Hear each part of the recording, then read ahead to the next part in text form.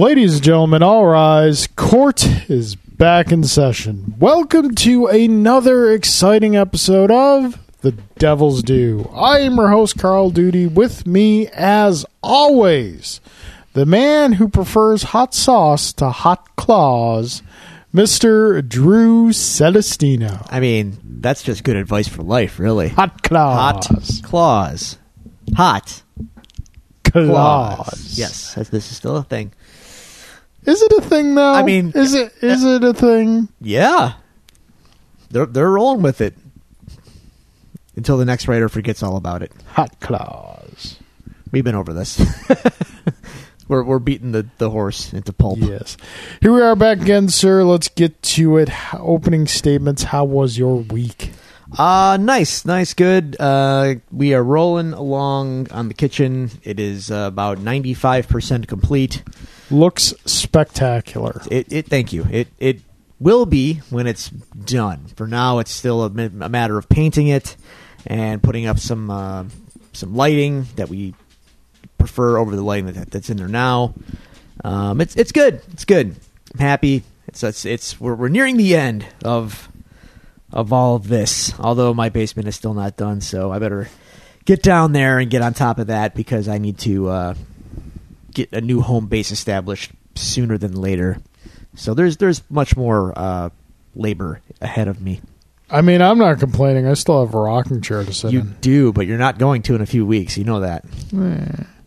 I could just bring it downstairs when we record, right? I don't see that happening. It's not too much of a hassle. I'll take care of it. It'll be fine. Yeah.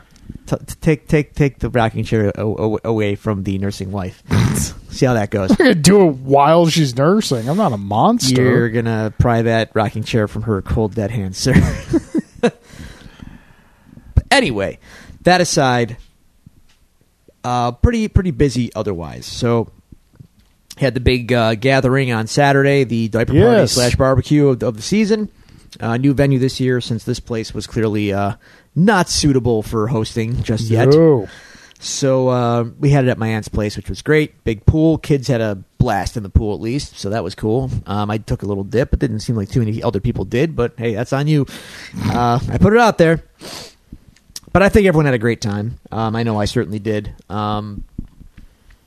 So we have, as you saw when you came into the house here, the cityscape of diapers on the table. Yes, you've got like old Gotham City of diapers on your table. Hey, I'm grateful. It's also a lot of diapers. You're going to need them. That's the word. Yep. So, yeah, that's pretty sweet. But then Saturday was kind of half recovery, half cleaning up after that. So took care of business, cleaned things up, and pretty much took her easy by and large. Spent most of the day just cleaning and mopping and getting things kind of in a sensible order around here. Caught up a little bit on the it's over, so yeah, I caught up on the end anyway of the G1 tournament over in New Japan World. Yeah, who won? Hiroshi Tanahashi won the G1, defeated Kota Ibushi in the final. Oh my. So Ibushi had to beat Kenny to make the final. Okay. They haven't faced each other in 10 years. One of those guys is his tag team partner, right? That is his tag team partner. Okay, well, I'm not as versed. And they have not faced each other in 10 years, and they feared that the next time they faced each other, they were afraid to face each other because they almost killed each other the first time, and they feel the need to top that performance, so this was the next time. No one died. Well, there were some great spots, but all things considered, it was I think they're saving some more insanity for whenever they inevitably meet again down the road. But it was a great match. Ibushi won, but then Ibushi ascended into the final where he met Hiroshi Tanahashi, the ace to this day. They put on a fantastic match, great match with some really just awesome wrestling, great spots, great storytelling, and Tanahashi has now won his third G1. So now he gets to face the champion, whoever it may be, at Wrestle Kingdom in January. Now, which one, from what I've seen, which one is Tanahashi again? High Fly Flow, the long hair, plays air guitar. Okay. has a arm sleeve, usually because the rumors of his bicep being torn are always in the air. No one really knows if it's true or not, but we just roll with it.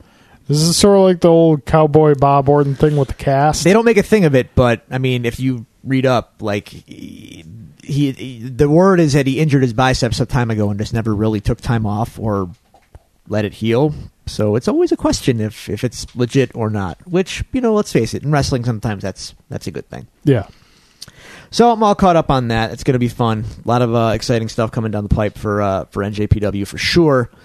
And that's really about it. Back at work, we got some cool news at work. My team now gets to dress cash at work, which I've been asking for like a year and a half since I started. Like every day? Mm-hmm. Yeah. Nice. Unless we have a client coming in which case we have to, put on the class duds. up the joint a little bit. But that's okay. To let me know, and we can make that happen. There's no I'm not public facing. There's no reason I have to put on a monkey suit every day to go to work. I get you. So I don't get to wear a lab coat or anything, but I could. And I could just claim it's my style. I will tell you, sir, it's an overrated experience. But it's so sciencey. It is, but I've no business wearing it. I really don't. See, I feel weird in it constantly. I think you need just to embrace it. You got to go into character mode. Like you are Dr. Duty now. You get in trouble for doing that. No one's going to call you on it. You're wearing a lab coat. They'll believe you.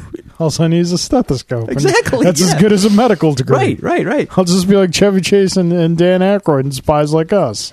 Get a vanity plate on your car, and you're like Kramer from Seinfeld. Like people will buy it. All right, well, we'll see how this works. Yeah. So how about you? What's going on? This is kind of it's an all right week. We had game night Friday night. It was predominantly Dice Forge. Yes, me, you, and Alan. We played Dice Forge again, and then Alan and I, when Jen jumped a little bit later, played the game Overcooked 2 on the Switch, which was a lot of fun. And I might go about picking up a copy myself because I think the wife would really enjoy it. I've heard great things about it. I did have to make the mango salsa, so I couldn't partake, but it's very collaborative, is it not? Yes. You need, like, the first couple stages, you can kind of go do your own thing and just make sure stuff gets done.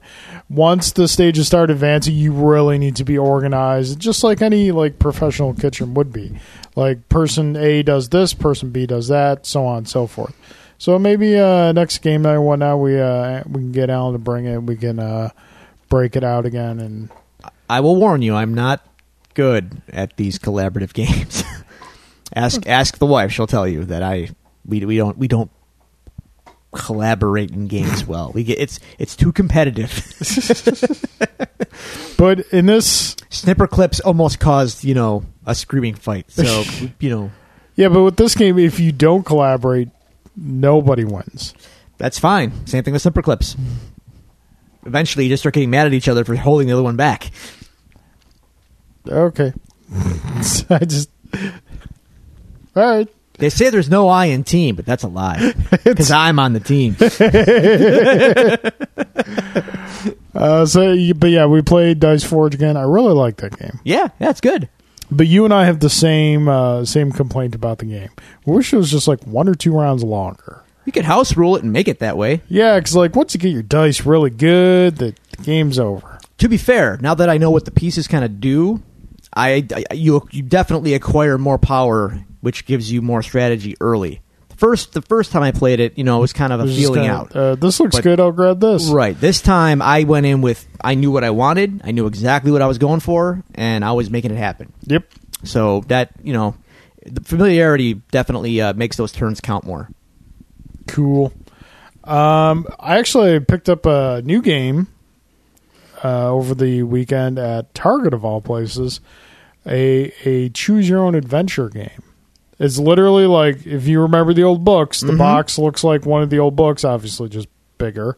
It's got all the fonts and everything, and it's basically just like a collaborative choose-your-own-adventure game. Julie saw it on the shelf at Target, and she really, she loved those books as a kid, and so we picked it up, and as soon as we get around to playing it, I'll let you know how it is. All right. When's Encyclopedia Brown going to get a game? I'm going to say, you know what? I'm not going to say never, because the way the rate board games come out and whatnot, it's sooner or later. Would they have to change his name now to Wikipedia Brown? To keep him current with the kids. Yeah. Internet Brown. Yeah. Google Brown. Something like that. Call him GB. I like Wikipedia Brown. Yeah. But Wikipedia might, get Sue happy. So Saturday we had 2 parties to attend to. We had your function, which was our second function, and then we had my friend Jim's daughter's. Her birth name is Rhea, okay, but I just call her Ray, and that's all I'm ever going to call her because Ray. Sure. Her second birthday party, so we hit that up first. Had a good time. Then we made our way over to your party. We brought the guacamole and the Texas caviar. And then Sunday was just, I think it was just kind of chill. Sunday night, I ended up playing some games with my friend Adam. He brought over this older game called Spirium. It's kind of like a worker placement steampunk, not like fully steampunk aesthetic, but kind of. It was cool. I think he'd dig it. That was a lot of fun. And yeah, that nothing much for Monday. That brings us to today. Yeah, here we are. And dear listeners, as always, if you would like to tell us about your week, send us any questions or comments to the show, you can do so at the following locations. You can find us on Twitter. Follow us at Devils Do Pod. You can go to facebook.com/DevilsDoPod and like our page. You can email us at thedevilsdopod@gmail.com, or you can find all these resources available to you on our website, thedevilsdopodcast.com. And Drew, we do have some questions. I would hope so. So, starting off with Mr. Brendan Budnick, one of our younger listeners, says, "Hi, Carl and Drew. A couple episodes ago on your Ant-Man and Wasp episode, Carl, you mentioned that time travel is always bad. I would like to bring up the point of Bill and Ted's Excellent Adventure. Please explain how that went poorly for them." Well, did you see Bogus Journey? They died. They did end up dying, which didn't end up so much bad for him because they got to meet the Grim Reaper. He turned out to be a pretty cool dude. And a mean bass player, evidently. Yes. Okay, if you look at Bill and Ted's Excellent Adventure from a time travel perspective, that movie should not work. No. In essence, reality, as soon as they come back to the modern day with the historical figures, reality should either be drastically altered or just collapse in on itself. Well, keep in mind, they do return everyone to their regular times. With knowledge of each other and present day. Maybe they swore an oath to never talk about Doesn't matter. You're applying time travel is like, you've heard the old adage, time travel is like dropping a pebble in a lake. Yeah. The ripples come out. Trying to fix it is like saying you're trying to put the ripples back in where they originated from. It's never going to happen. You're applying logic and reason to an illogical situation. I'm just answering the listener's question, man. It's just a movie. Let it go. I know. Listen, it was the question that was sent in. I'm just answering it. That the time travel in Bill and Ted's Excellent Adventure is flawed. There's no truth in this art. I'm just saying. I would say the time travel in any movie is flawed. As soon as... yeah. By that logic, there was oh god, what was one movie? There was one movie that did it right, and they showed that it was bad. It's Back to the Future 2. No, but no, I'm just answering Brendan's question. But yeah, the second Bill and Ted returned the historical characters to their times, when they returned back to modern day, their world should have been drastically altered. Given the significance of the characters that they took out of history and how they changed their perspectives and gave them knowledge of the future, it should have either caused reality to collapse on itself or they would not know the future they returned to. I have a counterpoint. Okay. Since time travel is impossible, none of us really know what it would actually do if we did it. So for you to say that it's impossible and reality will collapse in on itself, we don't know that. We just guess that. I know that. I know it for a fact. Okay. Excuse me, sir. I wear a lab coat to work. Now you're getting it. It all comes full circle. All right, Brendan, thank you very much for your question. We appreciate it. Embrace the gimmick. Yes. Now on to the. This is gonna be a little tier, but timely. Now on to the Heart Foundation of the Devils Due. Come on now. They're both alive. Our listeners, that is. Oh, yeah. I was about to say, like, sir, are you not current on events? I think I'm pretty current. There's only one left. Mr. J. Gelsomino, Mr. Alan Waiters, starting with Mr. Alan Waiters. Carl and Drew. Chris Hemsworth has credited the reboot Ghostbusters for his improved improv and comedic performance in Thor Ragnarok and Infinity War. Do you agree? I haven't seen the reboot of Ghostbusters, so I can't answer this question. I haven't seen it. I have no interest in it, but given what I know about it, the director just basically turned on the camera and wasted a whole bunch of time and made everyone improv for like hours instead of, reading a script. Making a coherent... Yeah. I mean, I can't say for certain again because I haven't seen the film. Yeah, but that's okay. But I also haven't seen anything that makes me want to see the film. Exactly. I mean, whatever. Chris Hemsworth is a talented guy. So at the same time, I haven't seen anything that makes me not want to see the film either. Oh, I have. I mean, it's just it's out there, it exists, and that's... I've seen enough little clips that made me go like, oh, okay, no, we're good. We're good here. We're all good here. All right, Carl. Retro gaming has made a huge comeback. Do you think that lower cost to produce retro games is the cause of its comeback, or do you think older gamers like us missed it for nostalgia? I think it's kind of a little bit of both. Retro style games, yes, are cheaper to produce, but also, as we've mentioned in the past on the show, trends tend to be generational. So you've got a generation of people in position now making decisions in big companies who are from the generation that grew up with those things.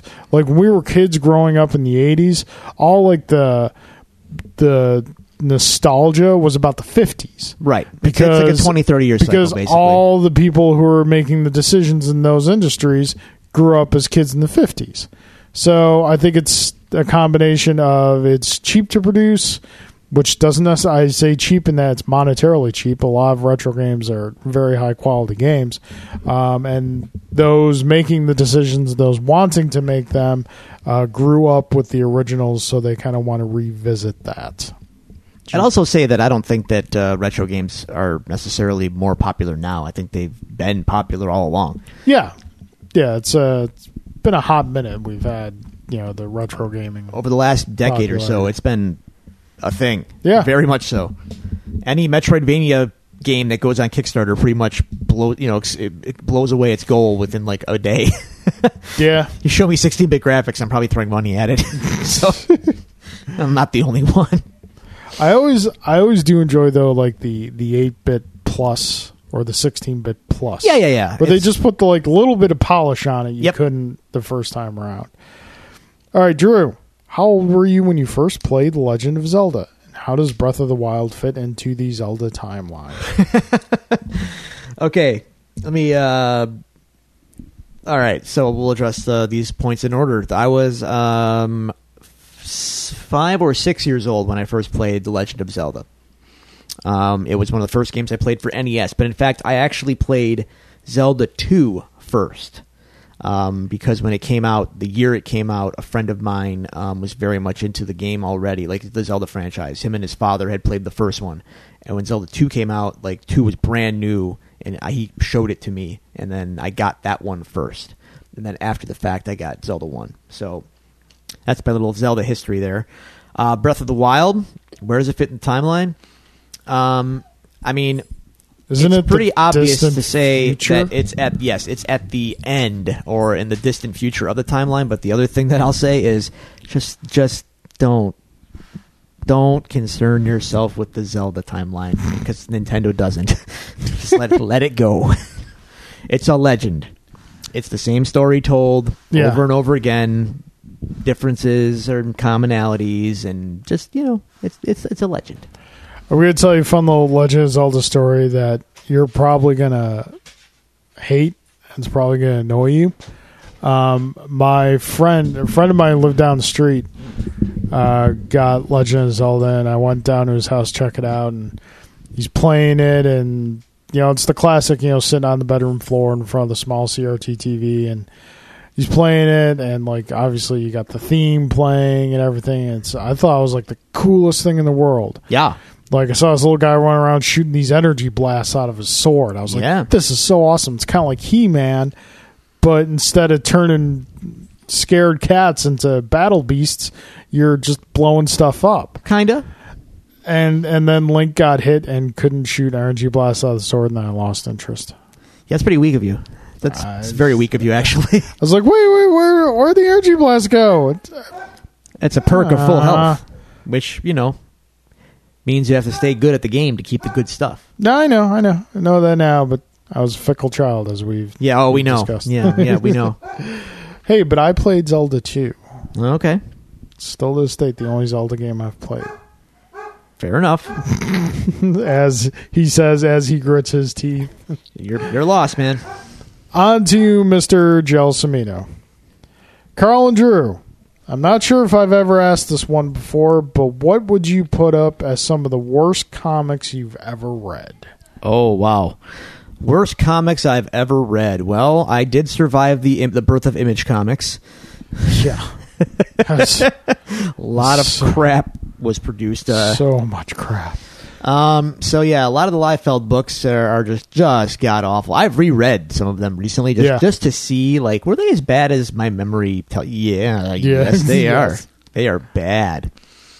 But I mean, books I guess that were supposed to be good that I actually found to be terrible. Let's see. All-Star Batman and Robin for sure. Yep, that was bad. Yep. Throw that in the trash heap. Let's see. It was a very... No, I shouldn't say it was bad. More underwhelming. That Superman arc after Hush, Jim Lee's next assignment was Superman. Jim Lee's Superman arc? Yeah. That For Tomorrow arc of Brian Azzarello? Yeah. It was probably fine. It started good. But the hype around it was so big that I read it and was just this kind of stinks. I mean, it's Jim Lee. And so it's kind of... It's he didn't write it, though. That's what I mean. One of the problems with being Jim Lee is anything you do has to be immaculately good or else it's considered bad because you're Jim Lee. Let's see. There's bound to be some Marvel stuff that I just found to be god awful. Oh yeah, Andy Diggle's run on Daredevil. That stunk. Remender's Cap.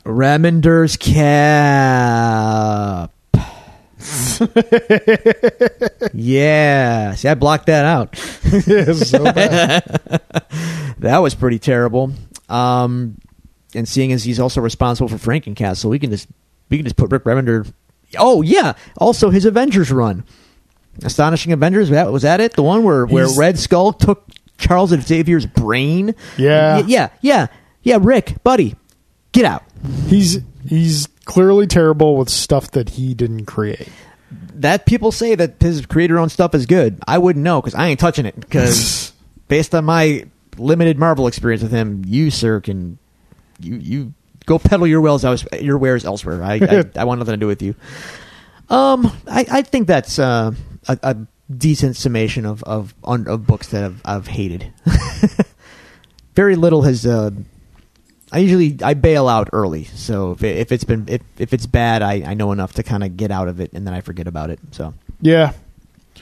For me, Spider-Man Clone Saga. Oh, obviously bad. All-Star Batman and Robin probably takes the title because when you look at it on paper, it should have been fantastic. Yeah, it should have been. You've got Frank Miller, the writer who redefined Batman, whose interpretation of Batman is still considered what Batman is to this day.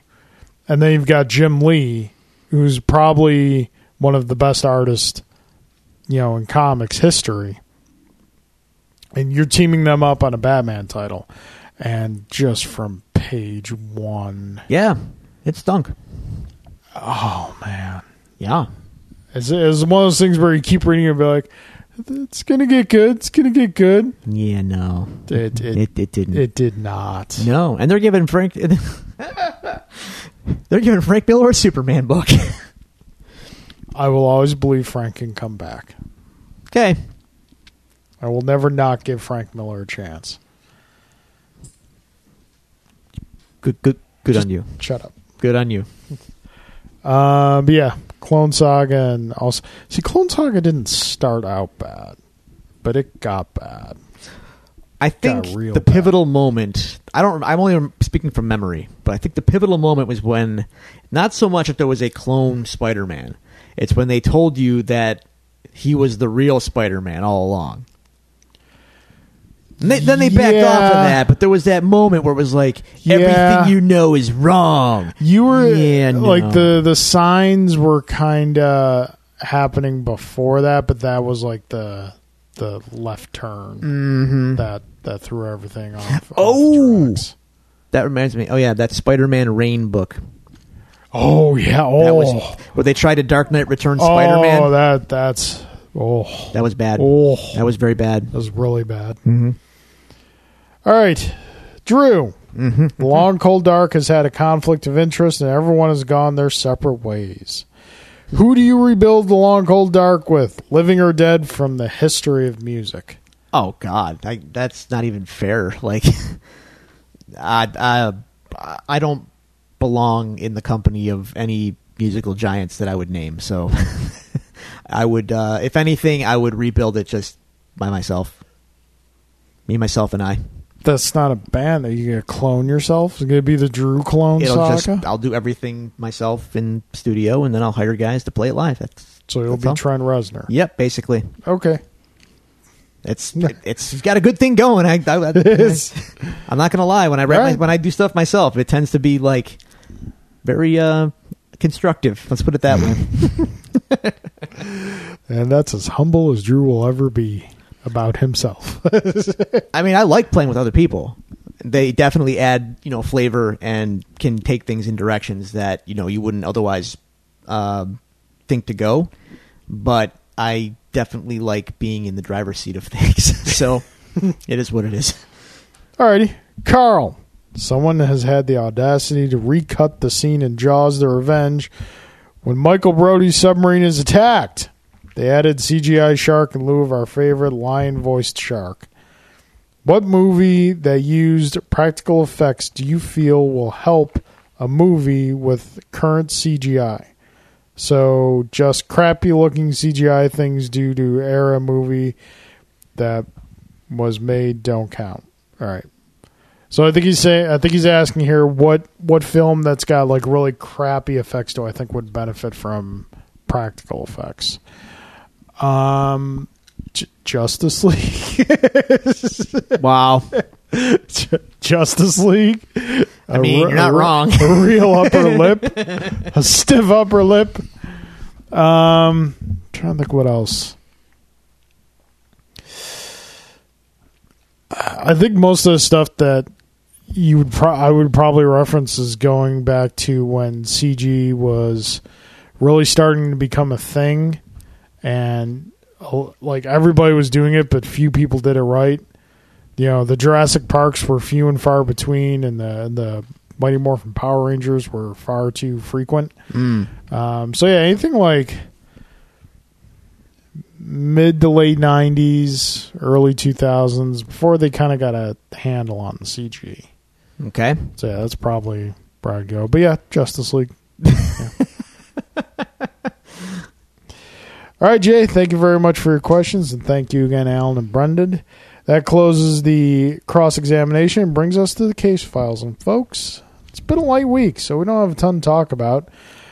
Starting off, Drew, did you A, know they were making a Star Trek 4? Did you B, know that they had yet to sign Chris Pine to said Star Trek 4? And did you C, know that apparently Chris Helmsworth was going to be involved in it too?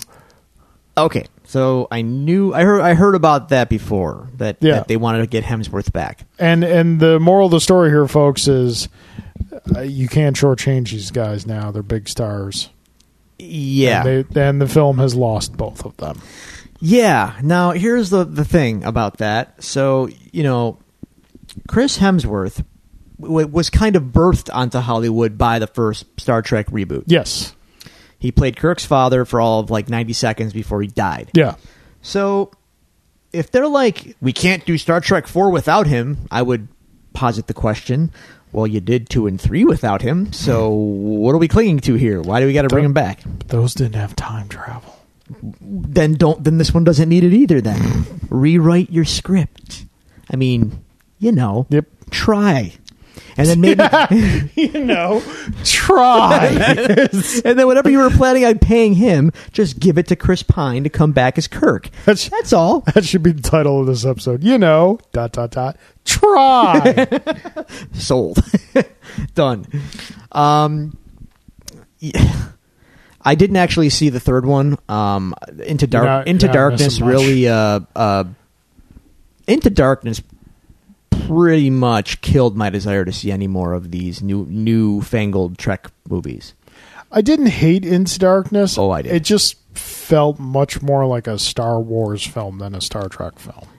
The evil Federation and the big evil Federation, even with Peter Weller at the helm. And I love my Peter Weller, but this is just not what Star Trek's all about. And all the action and Spock is beating a guy in the face. It's Khan, and there was all that subterfuge that it wasn't really Khan, but it was Khan. But when they were filming the movie, it's like, give me a break. We know what it is. Don't insult my intelligence. And then it turns out it is Khan, except I don't know, the fan service at the end where swerve, bro, Kirk dies this time. It's like, oh my God, get out of here with this. Just what are you doing? So yeah, that basically killed my desire to see anymore. So now the third one, didn't see it, and the fourth one, they're not going to do it. Fine. Honestly, between what they're doing they haven't said they're not doing it. They've simply said that Chris Pine and Chris Helmsworth are not going to be in it. So you don't have Kirk? Have a nice day. Goodbye. Sorry, rest of cast. What's the point? Yeah. I get, okay, you don't get Helmsworth, fine. That's something you could just adjust. You don't get Chris Pine, who... He's the star of the movie. Yeah. I mean, kudos to him for having the stones to hold out, because I would argue that he doesn't not need this franchise more than Chris Helmsworth. Chris Helmsworth does not need this franchise at all. No. Chris Pine... Pine works, dude. He's in a lot of stuff. Pine's great. Don't get me wrong. Pine is great. But, he doesn't need it. He's in so many movies. Okay. He's doing Wonder Woman 2. He's going to get banged from that. Don't know how he's alive in that either, by the way. We'll see how that plays out. But spoilers, he died in the first one. But in any case, he gets work. He doesn't need to be stuck on the Star Trek thing. You know what? Put Star Trek as a film franchise to bed. You know why? Because all they're going to do is they're going to do what they're tempted to do. Action it up and make it stupid for the masses. That's not Star Trek. Star Trek is morality plays, little morality tales, and interesting stories that you can tell with character-based stuff, slow burn with a little action here and there. Yep. That's Star Trek. So make 5 Star Trek shows or whatever on your little streaming service, and make them for the people who care, and make them of a good, well-written quality. And that's all it has to be. It doesn't have to be action movie, space action flick part 37, The Trekkening. Yeah. No. Okay, so I'm trying to think. Minus the Abrams verse. Yeah. How many Star Trek films are there? Well, there was 6 with the original cast. And then 4 with the Next Generation cast. Okay. So you had one really great movie. One legitimately good Khan. Wrath of Khan, yes. Khan is a legitimately that is good, a legitimately great one. Others, and then you've got a huge gap distance from one to the others that you would consider good, which aren't a lot. Search for Spock is good. Voyage Home is good, even though it's vastly different. It's still a good little movie. Voyage Home is terrible. Undiscovered Country is very good. Undiscovered Country is good. I think you meant Final Frontier is terrible. Yeah, you just said you said Voyage Home is terrible. Yeah. Voyage Home is fantastic. Final Frontier is terrible.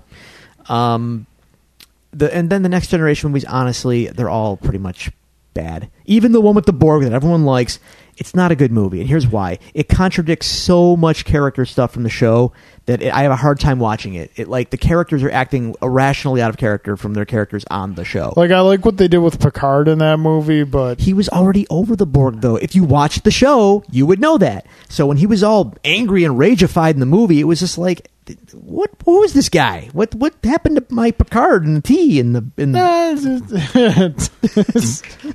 once again they felt the need to action it up for the sake of the movie. But yeah, it's tough because you want to see a Star Trek film in the spirit of what Star Trek is, but that doesn't make money because they don't do it.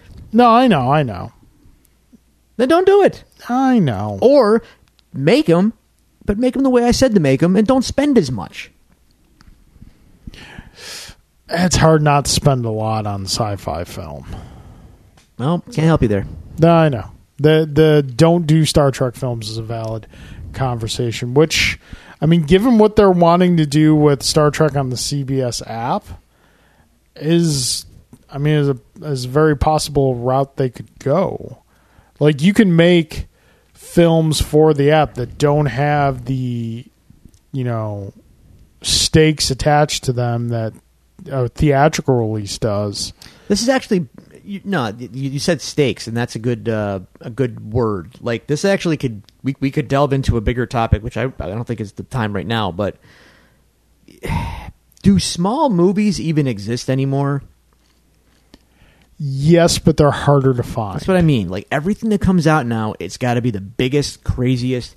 It's like an arms race of insanity with these movies, no matter what they are. Especially genre movies.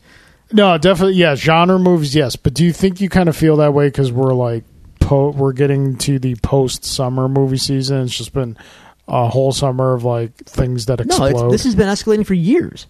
I've said this it's been going on, and it will continue to go on.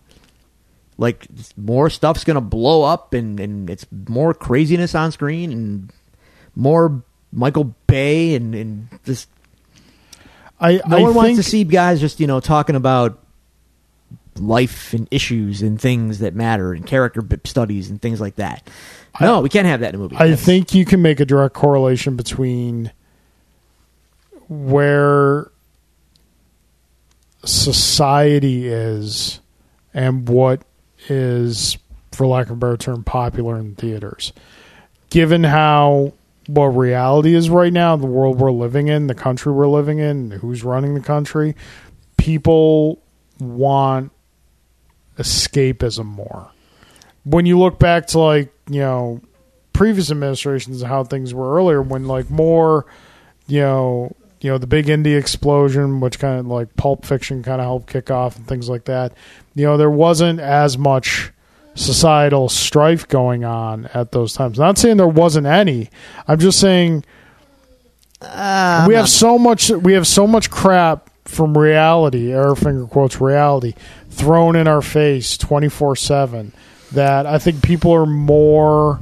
They want escapism more. They want fantasy more, which is why I think the higher stakes films seem more prevalent. It's not that, again, it's not that small disagree. films. I disagree. I think people are just dumb. No, people aren't dumb. People are very dumb.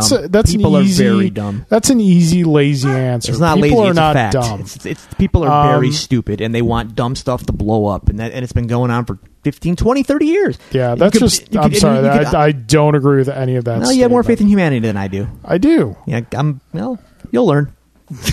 No, I hope I never do, because then I wouldn't want to pass that on.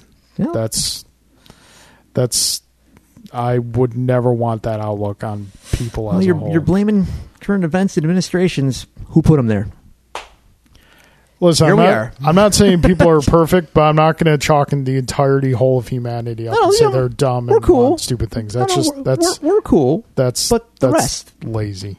No, so are they mentally. So, but yeah, I think the prospect of Star Trek films on CBS streaming app holds a brighter future for the franchise than theatrical releases. I agree, and seeing as like I said last week, or maybe week before, they want to have new Trek on this app all the time. Okay, good. Focus on that. Yeah. Don't worry about the movies. And that world's big enough to where it's got a lot of different avenues. Totally. You can explore. It's like the one thing I like about Star Trek, that Star Trek has always done better than Star Wars.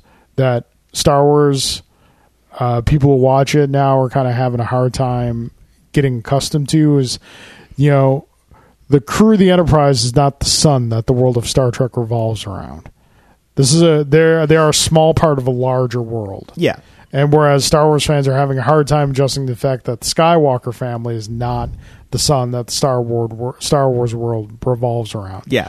So yeah, interesting. I want to see Cisco come back. Long and short of it, we're bringing Picard back. That's great. I got my Earl Grey ready to go. Bring me back my Cisco punched Q once, just cause. It could happen. If you can convince James Avery, who's kind of a nut bar, to do it. Yeah, man, I've seen some interviews with him. Those are great. He's a character, that guy. Yeah, did you ever see that documentary that Shatner did, The Captains? Yeah, Shatner asks him a question, guy. and he just looks at him and starts playing piano like it's an answer. Yeah, it's like, I'm like, okay, this dude's great. Love this dude. Okay, so moving on to something that much more centric to you than it is to me. We got our first look this week at Doom Eternal gameplay. Oh, yes, we did. Yeah, we did. I'm just going to let you go, sir. What'd you think? What can I say? Just inject it into my veins. I need it, and I need it now. Doom is a beloved game by me. I love the originals, and they are the reason why first-person shooters became such a prevalent genre in the 90s. And it's developed, then Doom kind of went away as the genre evolved and went into different directions. So when it came back strong. Like I'm still in awe of how excellent the Doom reboot was a couple years ago. And Doom Eternal is its sequel, and like Doom 2 before it in the 90s, Doom Eternal is like hell on earth. So I kind of want it to be called Doom Road Trip. It's not a road trip. We're finally leaving Mars. We're coming to Earth. Well, they came to Earth, like I said, they came to Earth in Doom 2, so they're doing it again, except this time, like, it's, with all the power and horsepower that modern computing can avail you. So it looks bananas crazy. More weapons, more enemies, more accessories, which I'm excited about. So, like, you have like a shoulder-mounted flamethrower now. Yeah. You've got gauntlet weapons for more melee, and a grappling hook, which I'm excited about. I wanted to ask you about that, because in the gameplay, that was the one thing I kind of bumped up against, only because it's, I don't want to say trope, but it's become very overused in a lot of first-person shooters. The whole, like, grappling to, like, either wall run and jump or, scale. What things. game did that first? Was it Titanfall? Titanfall. Titanfall. Right. And Titanfall did it, and then a whole bunch of the Call of Duty games adopted it. I think maybe one or two of the Halo games adopted it. And now it just seems like I was kind of hoping Doom would be better than that. Doom is better than that. Don't worry. It will be better than that. It and Bethesda are going to make it. If it's just like, hey, we made the first game again with bigger levels and crazier stuff, and here we sprinkled in some new toys for you. Okay, fine. So you're telling me it's the same? Yes. But you added more? Yes. Okay. I'm okay with this. You have a lightsaber broadsword. Yeah. I mean, you had the chainsaw and the chainsaw more, specifically in the first one, which was like, you had to get gas cans for it. It wasn't like in the original game where you could just like use it as a melee weapon infinitely. In the remake, you had to have gas for it, and if you had enough gas, the bigger the enemy, the more gas it would take. But it was basically a one-hit kill weapon. But you could only use it for as much as you had, and gas cans were hard to find. So I'm willing to bet that lightsaber broadsword is kind of the same thing, if I had to guess. So now they also announced that we will in fact get one for the Switch. Yeah. Are you getting both? I'm probably going to double dip on this because it's Doom, and I love it that much. But if I had to pick one, I would probably opt for the Switch version, actually. That's disappointing, but yet not surprising. Number one, want to support the Switch. Number two, Doom on the first one on Switch is a marvel of technology. And I played through it, and honestly, if you're not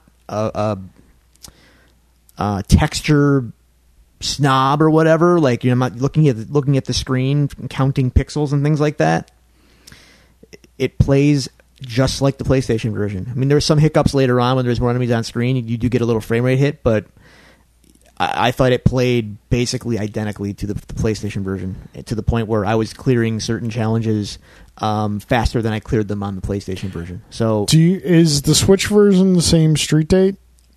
That's the question. I don't know. If it is, awesome. I don't know if it is, but because if it is the same street date, which would indicate that they were developed together at the same time, could be this game Switch version may be even closer to the console version than the previous one was. Well, I mean, the previous one was very close to the console version. In fact, because they had all that extra time, the studio that does that conversion, I want to say they're called, it's going to kill me now. It's not Playdead. Is it Dead Play? No. Panic Button okay. Software. These guys are like the Switch conversion masters. They've done a bunch of games now that they've converted from PlayStation to Switch, and with each one they learn more and more about how the Switch operates, and they have figured out a lot of creative ways to make it run. And unless you're really, really savvy, you won't pick up on what it's doing to make it indistinguishable from the PlayStation version. So, like, I guess from what I heard, because I didn't play the Switch version because I was bored by the PlayStation version, Wolfenstein 2, they did that conversion as well, and apparently that was even better than the Doom conversion. And again, I thought the Doom conversion was great. So those guys seem to have... You didn't get Wolfenstein 2 for Switch, did you? Exactly. That's what I'm saying. Yeah. But I just couldn't, because I remember you not being too thrilled with Wolfenstein. I got it for PlayStation because it was available first on PlayStation. Yeah. And then it came later to the Switch. And my point was that the same guys did that conversion, and the reviews all stated, like, this thing runs even better than the Doom conversion. So these guys clearly know, they're getting better with the architecture. They know how to port stuff. Cool. And the Doom engine, if it's like the first Doom engine, is very, very scalable, and I think they'll do a great job. So, that said, I'll probably double dip anyway. It's Doom, man. I don't care. Listen, man, you're talking to a guy who's bought I don't know how many versions of Street Fighter. There you so go. You're not.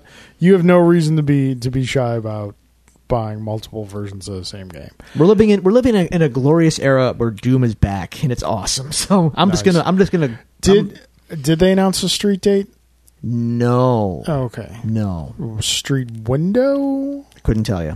All right. Whenever it comes out, okay, I'll be there. That's what's important here. Okay, last news story of the week. As we know, the Disney purchase of Fox is going through, and it's going to be a thing. It's going to happen. Yeah. Disney said that they are going to release all of Fox's finished films. Define finished. Well, I think there's probably a certain percentage of post-production that has to be. You at least got to be in the can. Okay. As far as principal photography goes. This will probably include X-Men, whatever. Dark Phoenix. New Mutants, I'm not sure like where they are in production. So I know they delayed it, but they delayed both of them. Yeah. I don't know what they're doing. I mean, it makes sense for Disney to release them. It's essentially free money for Disney. Unless they have seen unless they have seen the current state of them and to think, Yeah, but they didn't pay anything to make them. No, but it could. So even if the movie bombs at the box office, it's still, bombing at the box office. If X-Men makes $20 million at the box office, that's $20 million Disney gets that they didn't have to pay out to make. Yeah, but if it kills interest in the franchise, you've done harm to the franchise, which could bite them later when they decide to make their own. You think that a terrible X-Men film, coming out, without the Marvel Studios logo on it, without being introduced in the Marvel Cinematic Universe movie, would hurt a future X-Men? Depends how soon. If they want to get the X-Men rolling back on track soon, I say don't let Phoenix out. Sit on it. Don't let it out. You do yours and trumpet it as being yours when it's released. All right. Don't release an inferior product into the market and just don't do it. Do not do it. It's going to do harm, and you don't want that. Well, seeing as they'd have to go a long way to beat Last Stand. that's kind of like that's the gold standard of crappy X-Men. It is. Films No, it right absolutely there. is. But I feel like Apocalypse kind of threw some water on the whole thing too. It was not worse than Last Stand. Maybe not. But see, Apocalypse wasn't bad. It was just it just happened. It was room temperature. It was there. Like, okay. White rice. Yep. On bread. But I like white rice. So do I, but put some gravy on there or something. It had like some little moments here and there, but it wasn't bad. It wasn't Last Stand. Last Stand Stand was horrible. Wolverine Origins. What's worse? I've still got to give it to Last Stand. Okay. Because as bad as Wolverine Origins is, you still have Hugh Jackman as Wolverine, and Liev Schreiber was a really good Sabretooth. Things you never thought you'd say in your life. Yeah, at this point, there's not much of that. I don't think I'd ever say. Yeah, Last Stand. Okay. All right. Well, yeah. I think they should, if they're not confident that it's going to be really, really, really strong, then just don't bother. If you're taking this franchise over and Kevin Feige can tell me 10 times all day that I haven't thought that far down the road yet. Yeah. Pull the other one, Kevin. He's got 10 scripts in a drawer right now for when this day was going to come. Mr. President, we've got 4 plans here for you to choose. He knows exactly what he's going to do. I was elected to lead, not to read. So, yeah, if you're, I don't know. I think, they have nothing invested, so it's not going to cost them anything. Yeah. But they also have nothing invested, so who cares? Yeah. They could say, hey, this was your mess. We don't care. I mean, if they're planning to reestablish Fantastic Four first and then bring in X-Men later, then I would say go ahead and release Dark Phoenix. And they may. Or they might figure we're losing all the principals probably next year. We're not totally sure who's going to carry in the Avengers franchise into the next era. Maybe we should have the X-Men at the ready. Pull that trigger. You know what? Since we do probably have a shorter episode this week, I do want to ask one thing.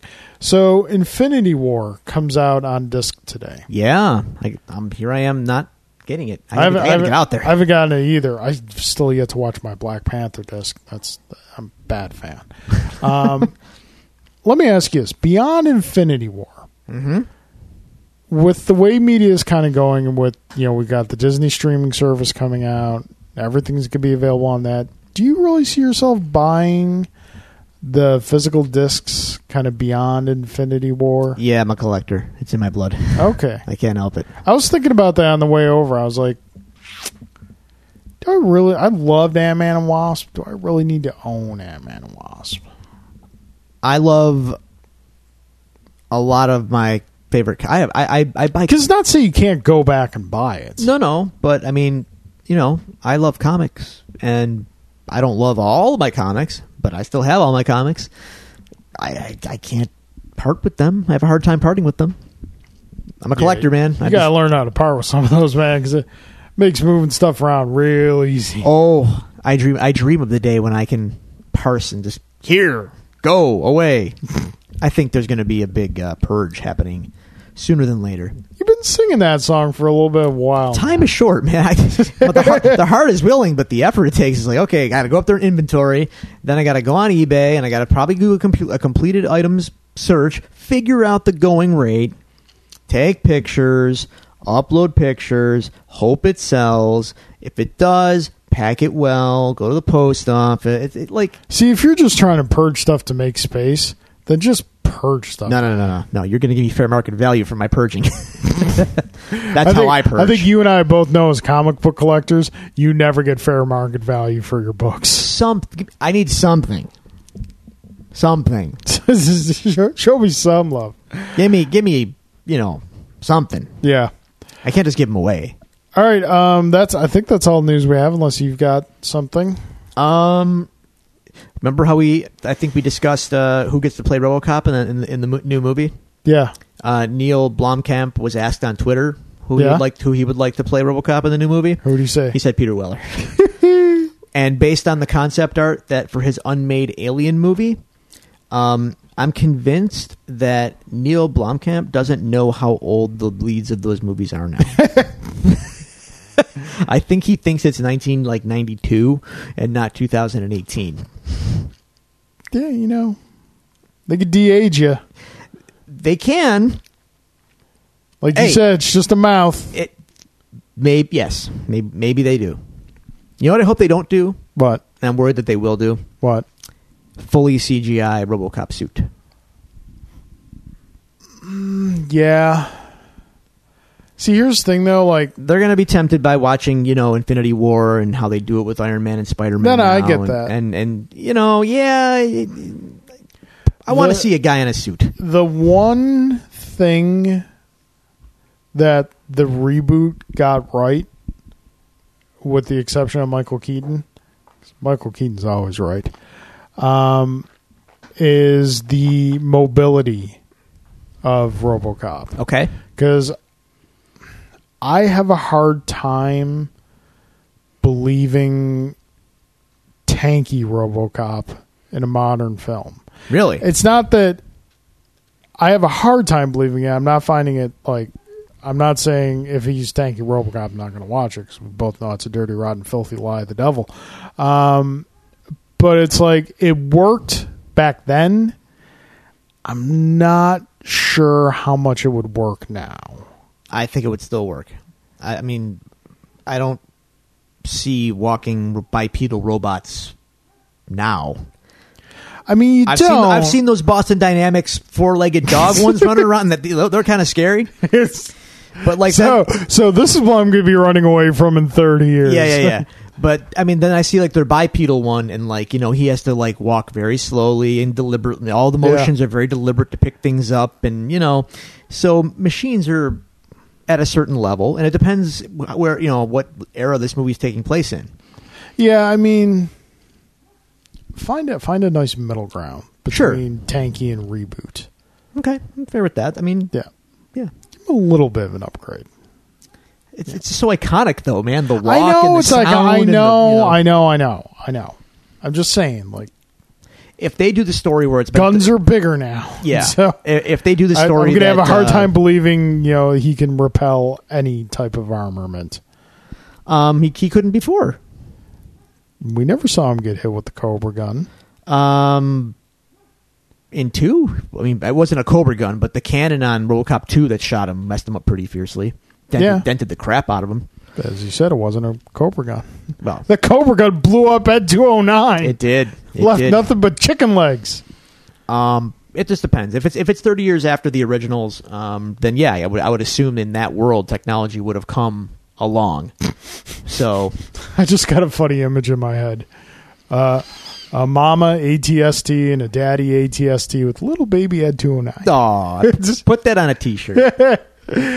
All right, Drew, it's time to do something we haven't. It feels like a long time since we've done it, but it's time to rustle the papers. It has been a while. You're not rustling. I'm rustling in my head. I'm going through my files.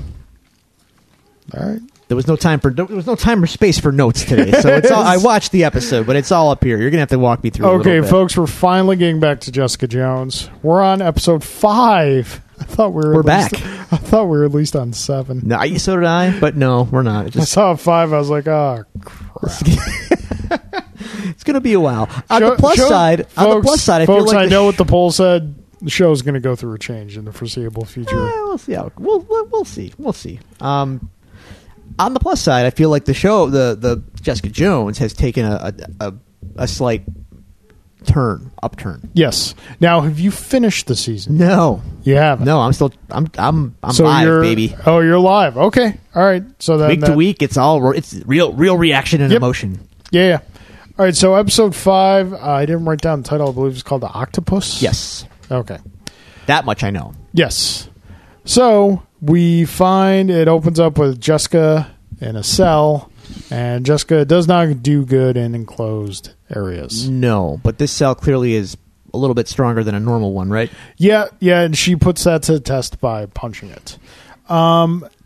Getting back into this now and just thinking of this episode as a whole, we see Jessica go through a little bit of changes this episode. I think all the characters are kind of going through changes. Yeah, in this episode. signals kind of like a shift in Jessica because her crap kind of gets put on Front Street to her by Hogarth. Yep, and she's in a bind, and she has to kind of. She's forced to change her ways a little bit. Yeah, she's forced to rely on others. Yes, which is like the one thing she hates doing. Right. If she had her way, she probably would just be self-reliant, not have anyone in her life at all. Yeah. But yeah, we see kind of that change from Jessica. We see Malcolm becoming much more assertive. Yep. And really growing into his role as a, air quotes, associate of Alias Investigations. We see an interesting turn from Trish. We do. Not necessarily a good one turn. Good, one not so good. Yeah. We find out that what's his name? Not Malcolm. Ian? No. Trish's guy? Trish's guy. I forgot his name, but Griffin? Griffin. Yes, thanks. Gryffindor! We see that his snooping in earlier episodes was to set up an elaborate proposal. Yeah. How do you feel? Let me ask you, how do you feel about public proposals? That's how I did mine. That's how I did mine, too. Here's the thing. I was very confident in a yes. Yeah, I was, too. I feel like Griffin here, he kind of little presumptuous. A little bit. Little presumptuous on that. And I'm sorry, but Trisha's mom and Jessica's adopted mom, she is a cancer. Yes. I find that cancer in both their lives. I hate her a lot. Yes. Like, as much as I have ever hated a TV character. Yeah. I really dislike her. It just, every time she shows up, That's okay, because in this episode, Trish finally had enough of that and gives her a slap. Gives her a good old fashioned Batman to Robin slap across the face. And in that moment I was just like, good, finally. Stop taking this woman's crap. She has ruined her life, or at least tried to many times over. And Trish asserts herself over her mother and slaps her in the face. Hey, good. But it seems that Trish who has addiction problems in the past, has found a new drug. Yeah, she's down with the new cuffer thing. One that won't sting or bite. Whatever it's called. The thing that Nuke was huffing. I was thinking of the Huey Lewis and the News song. I want a new drug. Ah. I don't remember any of the rest yeah, of the but you got that part down. Yeah, so that's not good. Well, Trish, I think I don't think she wants to feel superior to anyone, but I think she wants to feel on equal ground. Yes. And the one mountaintop that she can never get on equal ground with is Jess, because Jess has powers. Well, that, and also, like she says to her mother before she whaps her in the face, she turns down Griffin's proposal. Yeah. Not publicly, of course, privately after the fact. And she tells her mother she doesn't want Griffin per se. She wants to be him. She wants his job. She wants to be seen as a legit journalist. So, yeah, and then so she has inadequacy feelings about her profession, and like you just said, she feels inferior or inadequate next to Jess, physically. Yeah. So her relying on this drug now kind of puts her on a level with Jess anyway. Yeah, and I think, like, the more and more I think of it, the description of Trish's mother as a cancer in her life is very apt, because, like, when you think about cancer, you can treat it and it can go into remission, but it's never like 100% gone. Right. So it can always come back. Sure. So hopefully now Trish's mother is going into remission. And I got a feeling she'll be back in a really bad way. We get more in depth on the antagonist of this. Yeah. So correct me if I'm wrong, but it's the doctor that Jessica remembers waking up to in the hospital. Yes, he looks kind of like Michael Parks, but not really. Yeah, he gets introduced towards the end of the episode. I was referring more to the piano smasher. Her. Yes. Drew, hey, quick parenting tip. Yes. When you have your child and they are teething, it's going to suck. Yeah, I'm not lying to you. It's going to suck. You're going to find things to kind of soothe the kid. You're going to find what works. You're going to find what doesn't. Baby Tylenol is a wonderful invention. One thing I would not recommend is taking your child over to a random stranger's house because the child likes the sound of the piano. Yeah. And then letting said stranger hold the child. Yeah. You're going to have to establish those boundaries with people. Who gets holding rights and who doesn't. Speaking of presumptuous, that woman was very presumptuous. Like, oh, my kid likes your music. Can we come in? It's like, lady, I don't know you. Get out of my house. Yeah, it's just like... Then take your baby with you. You don't know this person. You're taking your baby over there. Not to mention, she kind of has the crazy eyes. A little bit. And the crazy, I haven't really brushed this hair in 4 to 7 months look about her. So maybe bringing your infant over there is a bad idea. Maybe. Yeah. Wasn't crazy about that. But you see... And then she's playing the piano. She's like, sure, I'll play the piano for your kid. Okay, how nice. But then the kid starts screaming and crying, and, like, the woman visibly is getting annoyed. Like, okay, your kid's bothering me. I'm trying to play piano, but the kid's getting... And so she starts playing the piano louder, and the mother's sitting there like, what's wrong? What's the matter? What, like, is everything okay? It's like, look, lady, your kid is loud and obnoxious. Do the math. I'm playing louder because I don't want to hear your kid. Maybe take your kid and leave. Yeah. That I wasn't crazy about that. It was a bit I'm not even a parent yet, and even I know, like, this is not smart. There's common social sense. This is not good. Stranger danger. Mom, stranger danger. Yeah. And that piano got tore up. Yeah. I haven't seen a piano smash like that since the Nine Inch Nails Woodstock 94 performance. Was it a piano of the same make and model? No, there were keyboards, but they were equally smashed and destroyed. Okay. Let's see here. What else we got? I mean, I like this episode. It was good. Okay, so meanwhile, we've got, what's her name? Inez? Yes. Okay. The witness. The witness. So we're going to dump her off on Hogarth, right? Knowing what we know about Hogarth, is it wrong of me to like have serious questions about her motivations for taking in this young girl? Well, those motivations become clear at the end. Oh, okay. Well, Because right now they're a little like creepy. I think at this point, if Mephisto showed up on her front door and said, I can cure you, there's no price Hogarth would not pay. Sure. But have we established that Inez can be cured? Is she like some kind of healer or something? Well, remember because, it's been a while since been a while. Yeah, you got to refresh me here. Yeah. She had like severe injuries, like, okay. big shards of glass through her back and whatnot. Gotcha. Yeah. See, all I remember is Hogarth and prostitutes. So taking in this young girl that's vulnerable makes me kind of feel like you're going to do something really inappropriate to this poor girl. Well, right now she wants the information. Okay, from well, IGH. All right. Well, I hope that's again. the case. Hogarth does not intersect with Jess a lot this season. Well, she has a couple times so far. She has a couple times, but like, especially when you compare it to last season, Hogarth is kind of on her own story. Yeah, and I mean, it's I a get good that. story. So, I'm trying to just looking at my notes. Jess traces through some subterfuge, and going to posing as Clarice Starling, Yes. interviewing that guy in the cell, David. She finds the doctor, and he's not alone at the Yeah. aquarium, by the way.